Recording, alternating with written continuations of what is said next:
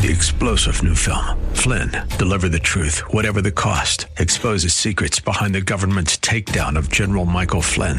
Flynn knew what the intel world had been up to. He ordered the first audit of the use of contractors. This set off alarm bells. He told the truth. He was the most dangerous person for Donald Trump to hire. They had to get rid of Flynn. Flynn, deliver the truth, whatever the cost. Available now. Watch it today. Go to salemnow.com. salemnow.com. Well, welcome back as we head into Hour 2. It is a delight to be joined by Pete Peterson. He is the Dean at the Pepperdine School of Public Policy, publicpolicy.pepperdine.edu. David, would you put him on? My phone is acting a little funky, so I apologize for that. We got him. There he is. How are you, Pete? I'm great, Seth. Great to be back with you. Yes, you have been on the road, and I am glad to have you back. Have you been anywhere interesting? As it happens, actually made a trip last week to Australia to see some family there, but also got a chance to do a little vacationing around up near the Great Barrier Reef. Oh, how fun. Yeah. First time to Australia? No, actually, just with family there. I've had the opportunity to get back a number of times. I actually lived there for a short time as a kid. Oh, I didn't realize that. Yeah, we've got some family connections. And it is true that the water vortex is in the opposite direction, right? That's right. Yeah, that's right. Everything is reversed. Everything is reversed. Well, we're glad to have you back. There's a lot to talk about. By the way, first of all, if it's appropriate, let me say condolences to you on the passing of Tim Keller, one of the few religious leaders in a local community who was known not only in the country throughout, probably followers and adherents in every state of the union, but throughout the world. Do you want to say a word about his life, his teaching, and what it meant and he meant to you? Yeah, well, I grew up in the New York metropolitan area. I first heard about Tim Keller and his Redeemer Church, which met in Manhattan in a couple different locations, one on the Upper East Side, one on the Upper West Side. And I started going myself in the mid-'90s to the gathering at Hunter College up on, I think it was 66th Street off of Madison or Park Avenue. And just incredible to see someone who is so well-versed in so many different areas. He would quote from literature, quote from research studies, quote from current events, and just always able to weave a gospel message through so many different stories. And I was just entranced. I would get there to service usually 15 minutes ahead of time and be right there in front of him, maybe 5 rows from the stage. And just over the course of 6 or 7 years, just learned so much from him. I'll never forget the events around 9/11, which of course had rocked the nation, but really did alter New York City. He held a special service on a Wednesday night soon after, and I went to that service, and just he was a real pastor to the city at that time. He went from this Christian intellectual and just a great preacher to a real pastor of a hurt and mourning city, and just a giant, really a giant in the Christian faith, and certainly in New York City.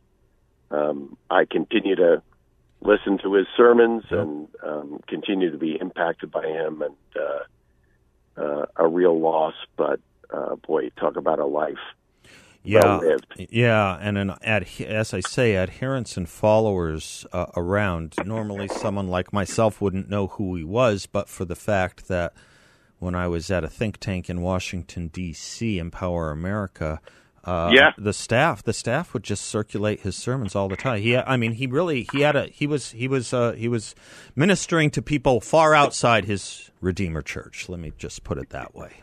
And yeah, so and I knew the there's name. I mean, I just knew the name. Yeah, and with technologies, with podcasts and so forth, I mean, his sermons and messages, and obviously books. He became a rather prolific author in his later years. Mm-hmm. That his impact is going to continue, and obviously the church that he really helped build there in New York spawned a number of congregations throughout the city and really around the country as well. So that life and his impact and mission will continue to live on. Well, we send our condolences to anyone within earshot who had a connection as you did, Pete. Let me take that point of what Tim Keller stood for and what the better religious leaders in our country or in our world stand for, and what you got from him around the events of 9/11. Let me take that, which is, a moment or hopefully a reprieve of some calm and some reflection on bigger and deeper things that take place in those congregations, in those gatherings, whenever two or more do gather, right? And Right. And think about it in the context of where we are as a country right now, Pete. I've been on a tear lately just about the lack of our ability to have those times anymore, to have quiet moments of reflection where things important can sink in and can settle.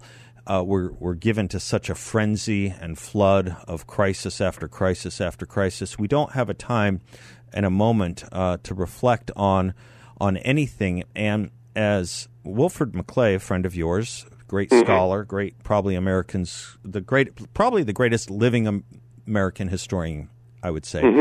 He has these wonderful imprecations about this in the introduction to his textbook, Land of Hope, about how important it is for the human animal, he says, to get meaning out of its world that's not just about historical consciousness,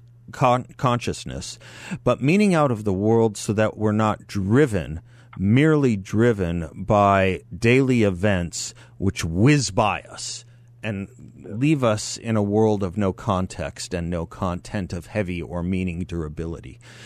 In other words, part of our social anxiety, Pete, is driven by the lack of the kinds of things deep reflection used to obtain here is.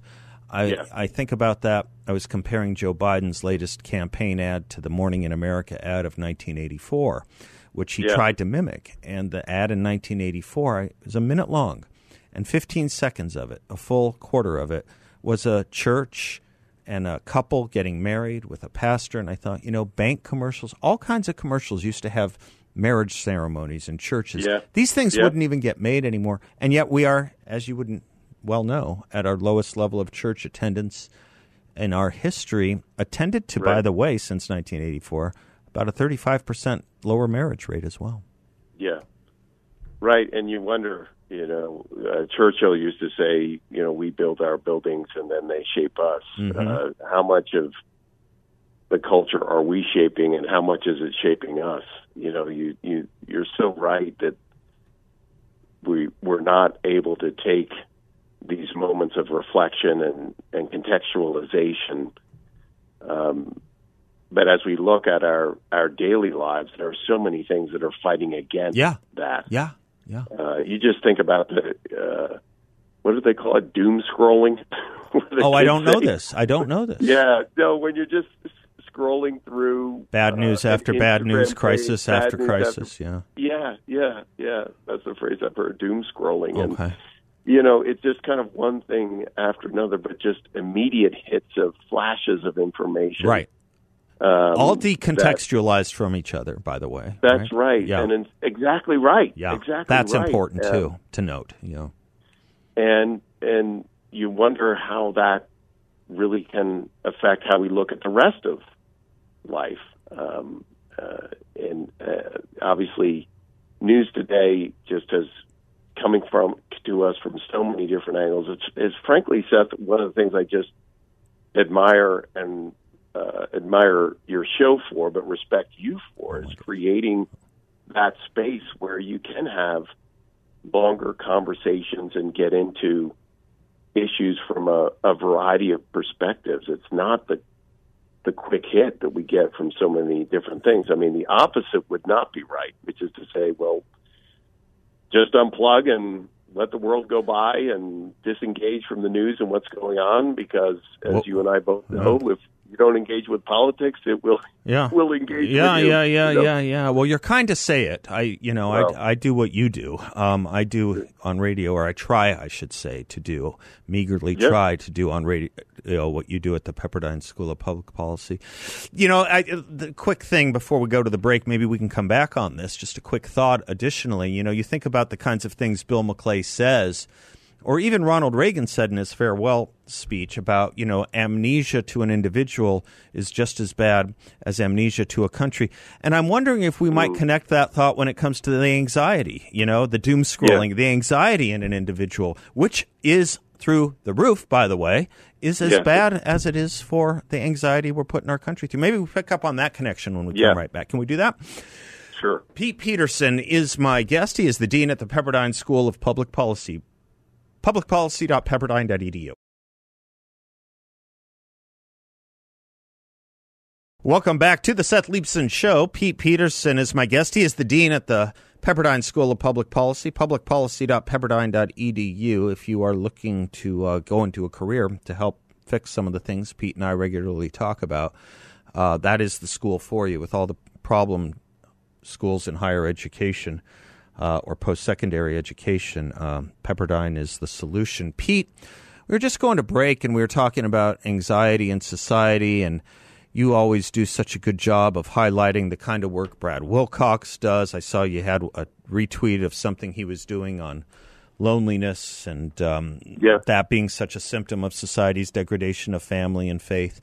I read yesterday that the year 2022 data just came in on drug poisoning deaths, an increase over 2021, which was the highest year on record. You think about these things. I mean, when we're talking deaths due to drugs, you had mentioned 9/11 earlier. They're saying 110,000 drug poisoning deaths. That's just what people call an overdose. That's not accounting for the drugs involved in suicide and car accidents and all that. Add that all together, you're getting about a 9/11 a week, Pete. Yeah. You're getting a September 11th a week. The anxiety levels in this society are through the roof, and the damages and the social costs equally so. And you have, at the same time, the decline in marriage and the drive down in church attendance and affiliation. What C.S. Lewis says, you can't remove the organ and expect the function, right? Yeah, no, that's right. I mean, it's been my contention, and we talked about this a few times, that part of human nature is the seeking of affiliation. It is going back to Aristotle that we're social, we're political creatures. And when there are things that mitigate that, again, to cross phrases with other book titles, that search for identity and that search for community, when there are things that are running in conflict with that natural desire, the implications and the results can only be detrimental to a society. And so when you're in the era that we're at now, which has not only the weapons, if you will, the weaponization of things like social media, when you're not able to easily or quickly provide context to the images your mind is seeing. But at the same time, you're teaching in the schools that any desire for affiliation with a country like the United States should be seen as passé or worse.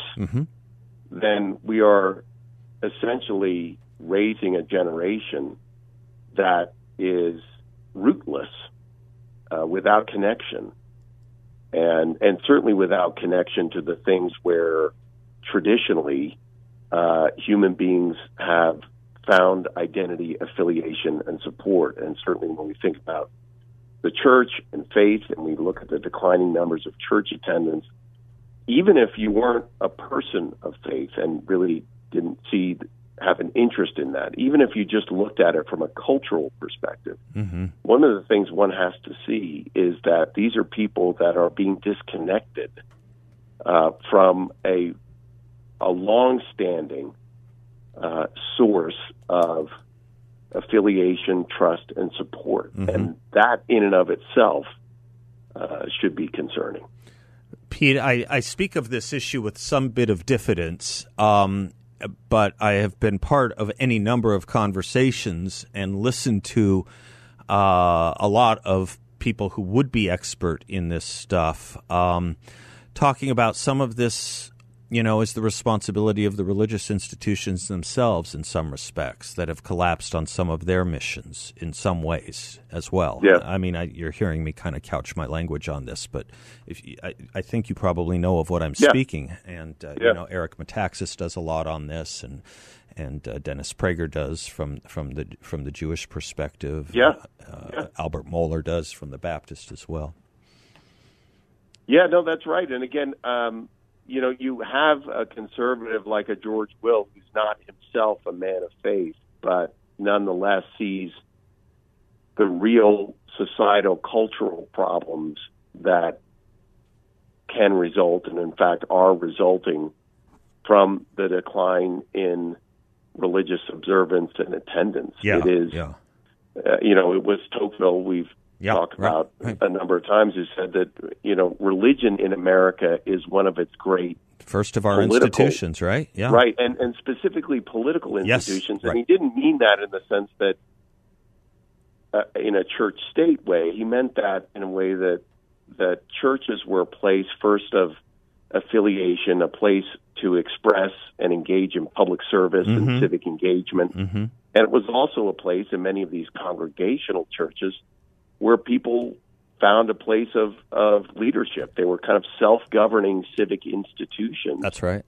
And many people started in church leadership and then went into political leadership. That's right. And so you saw this, just the importance of religious institutions, whatever they might be, as being especially for free people.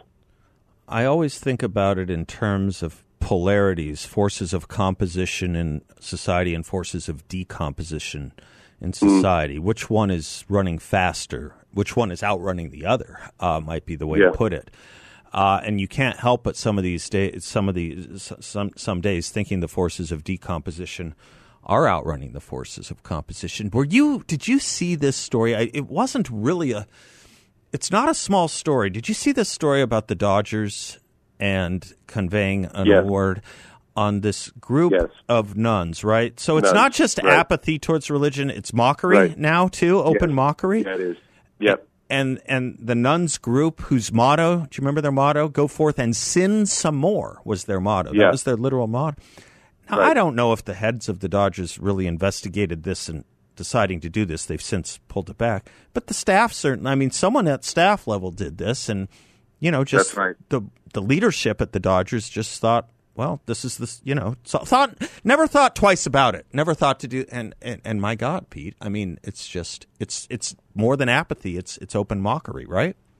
It is. And again, it's, you think about the employees of the Dodgers. Yeah. You think about the fact that just geographically, Chavez Ravine, where Dodger Stadium is maybe a mile or two from Our Lady of Angels, one of the largest Catholic churches in Southern California, and home to where the Archbishop presides. It is.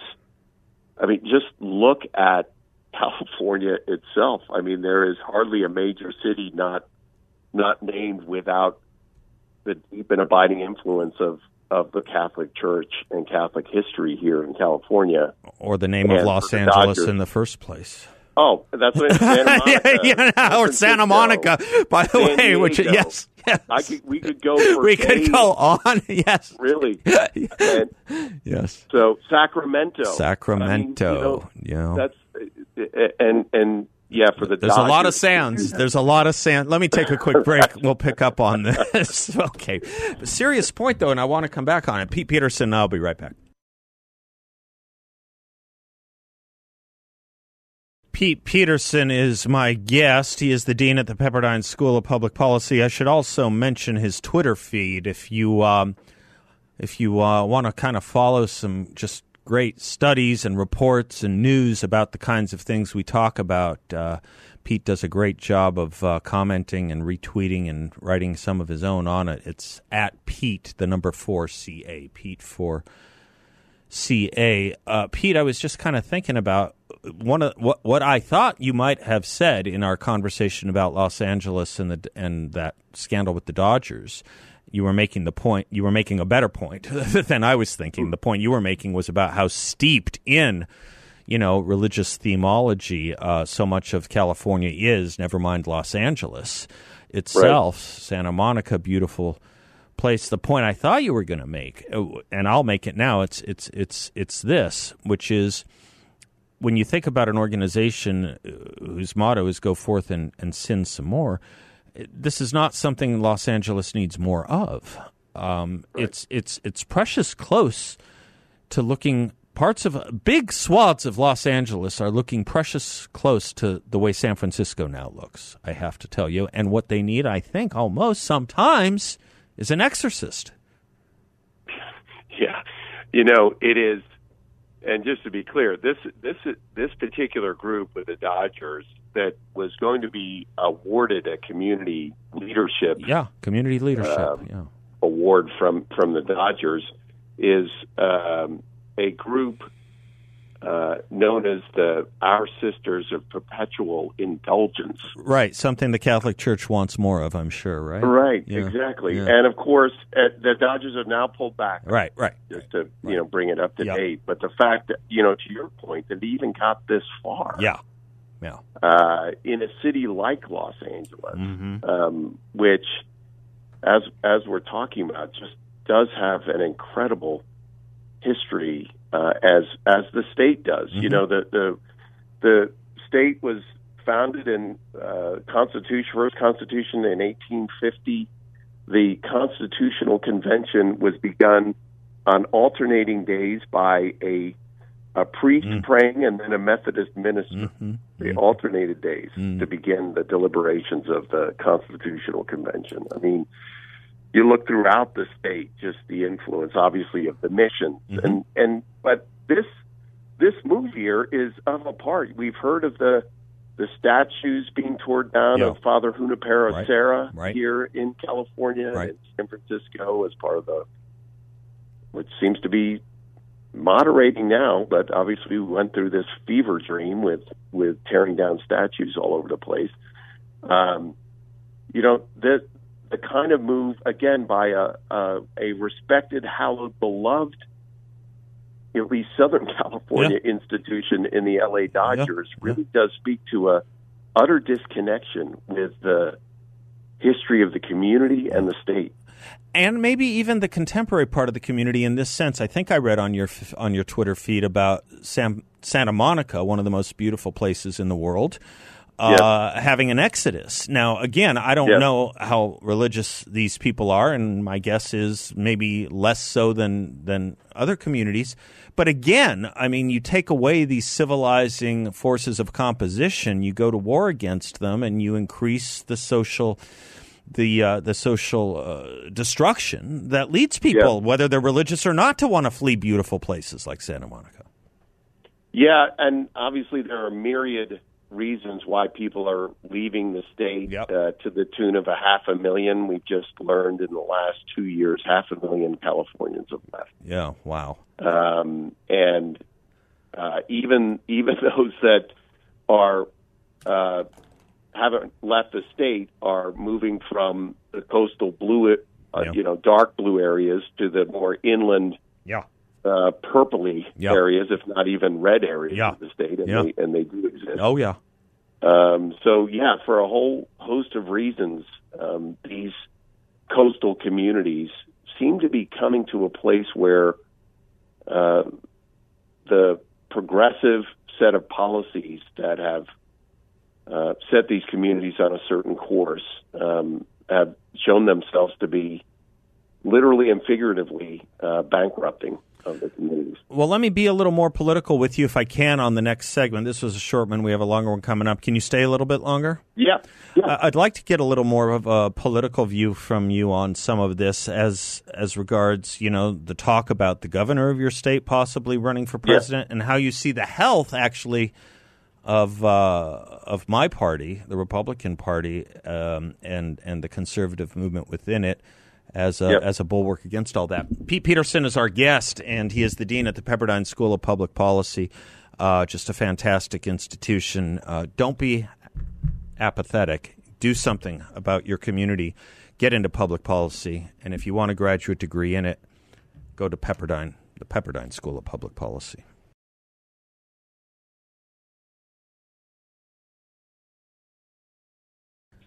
Welcome back to the Seth Leibsohn Show. Pete Peterson is my guest. He is the dean at the Pepperdine School of Public Policy, publicpolicy.pepperdine.edu. Pete, a little political intrigue. California politics probably better than anyone. Dianne Feinstein's terribly failing health.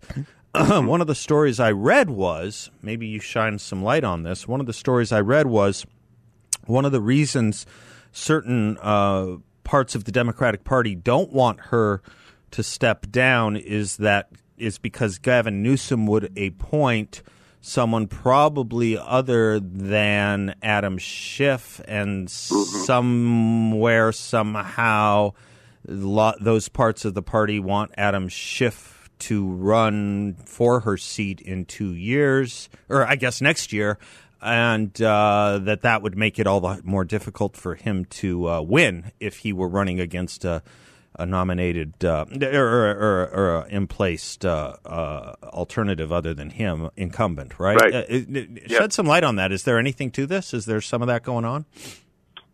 Yeah, there is. I mean, I think it's certainly the California media has been beating the drum to move out Senator Feinstein for months, if not over. And some of the Democrats in Congress too, to be fair, too, right? Yeah. And of course, everyone is working with a certain degree of self-interest. A number of I'm sure people are, including Schiff, but also Katie Porter, right?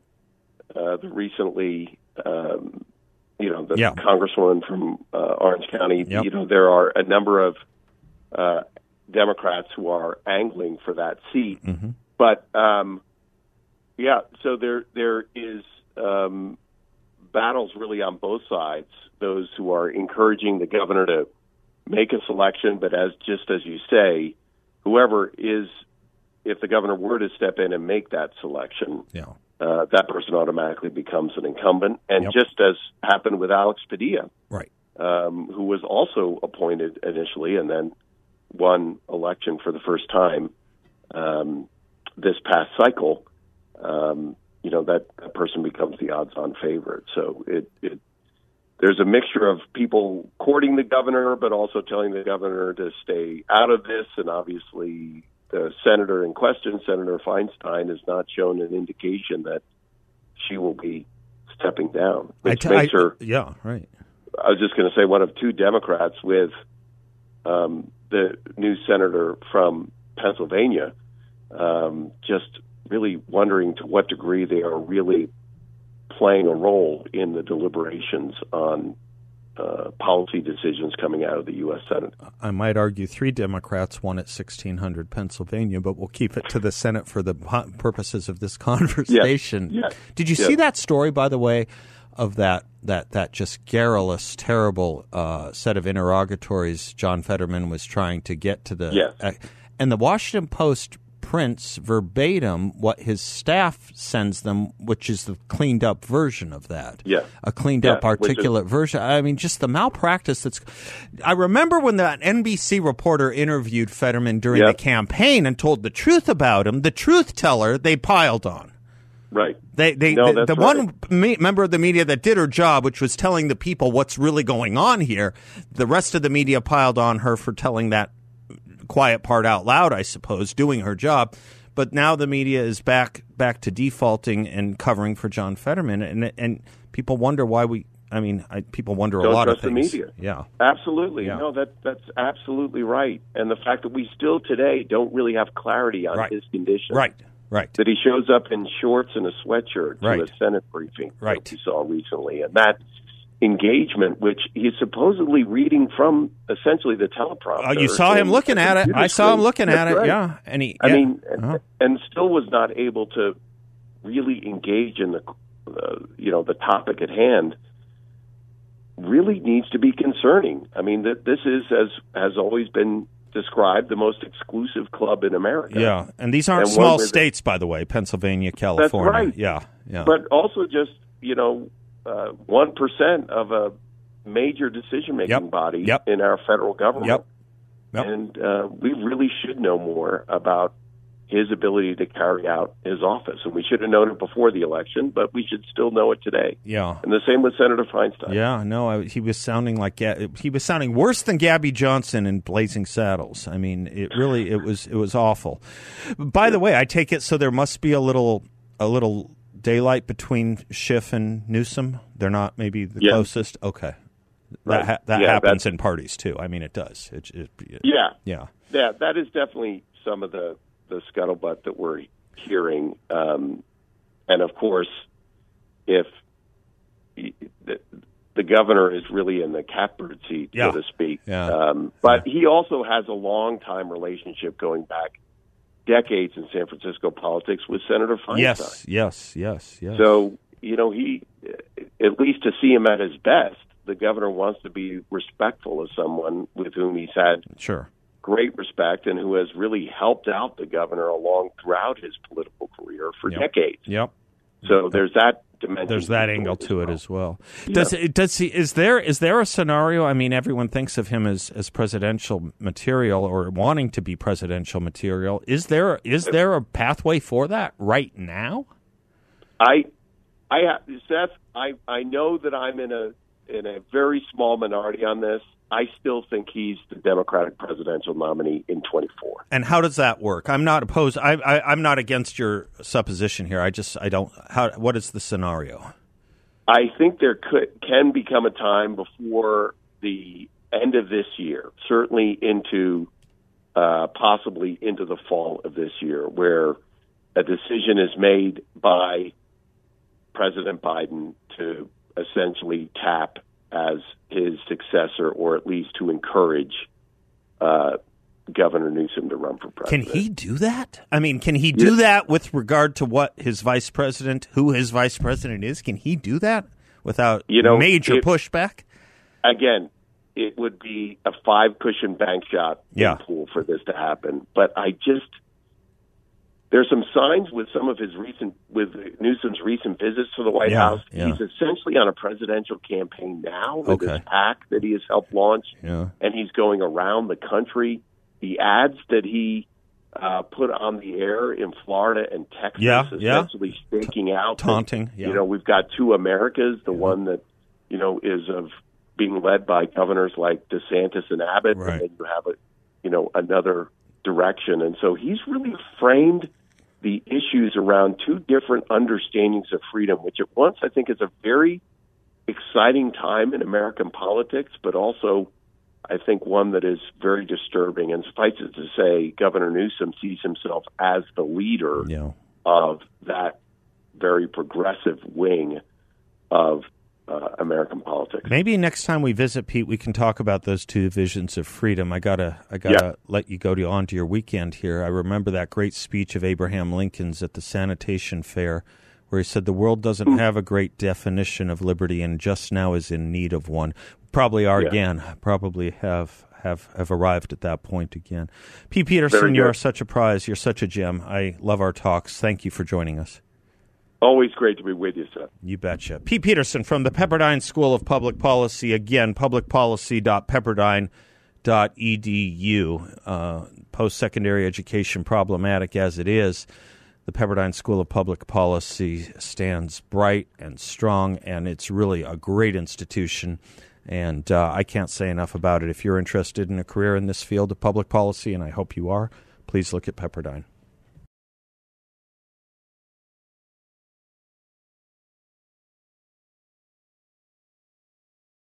Speaking of the economy, bank failures, stock market, volatility, inflation, not transitory anymore, and a possible recession on the horizon here. Why Refi has an investment in a portfolio with a high fixed rate of return that's not correlated to the stock market or the Federal Reserve. It's an investment where you can turn your monthly income on or off. You can compound it, whatever you like, with no loss of principal if you need your money back at any time. This is a secure and collateralized portfolio, no fees, and again, with a high fixed interest rate of 10.25%. Why Refi is locally based. I encourage you to stop by their offices right here on, not right here, but just a little north of us on Scottsdale Road in the 101. I've been there, and you won't be asked to sign anything. You won't get a sales pitch. When you meet with the team at Why Refi, you'll see why I like and trust them so much, and that you can too. Why Refi is a due diligence approved firm. As I say, you can earn up to a 10.25% rate of return, a 10.25% fixed rate of return. Check them out at investwhyrefi.com. That's invest, the letter Y, then refy.com, or call them at 888-YREFI-34. Thinking about what Pete said about jumping over Kamala Harris if Joe Biden were to not run for re-election and try and get Gavin Newsom. I mean, this is the problem, Kamala Harris. This is the problem race-based politics has brought upon the Democratic Party, because it would face the Democratic Party leadership, and Joe Biden would face such tremendous pushback in the world we live in, with the idea that you could take someone who was supposed to be such a representation of minorities, whether it be her race or her gender, then you just skip over all that and say it's not so important because we know actually she's not that good. You're saying the quiet part out loud again. She's actually a failure. I mean, that's the problem when you use race or some other characteristic immutable like that as the qualification, because what then happens if it turns out that person just isn't that good? Then you're back into the territory that Shelby Steele warned about so long ago in his book, The Content of Our Character, where you are reinstantiating a stigma of permanent incompetence. But yes, this is how do you solve a problem like Kamala? Well, you don't start it in the first place. You don't play with this kind of fire, the kind of fire of racialized politics. But they live by that fire. That fire is the Democratic Party's oxygen. Yes, there are a few examples, right? And we can talk about those examples, too, in history. All right, we'll be right back. 3-star General Michael J. Flynn, head of the Pentagon Intelligence Agency, knew all the government's dirty secrets. He was one of the most respected generals in the military. Flynn knew what the intel world had been up to. He understood its funding. He ordered the first audit of the use of contractors. This set off alarm bells. The explosive new documentary, Flynn, Deliver the Truth, Whatever the Cost, uncovers the facts behind this scandal. Flynn told the truth. He was the most dangerous person for Donald Trump to hire. I find out the worst enemy that I'm going to face in my life is right here in America. They took my assessment and they wanted me to change it. And I was like, I'm not changing it. They had to get rid of Flynn. With in-depth interviews, archival footage, and never-before-seen personal records of the man behind the headlines. I just felt like I was drowning. Flynn, Deliver the Truth, Whatever the Cost. Available now. Watch it today. Go to salemnow.com. salemnow.com.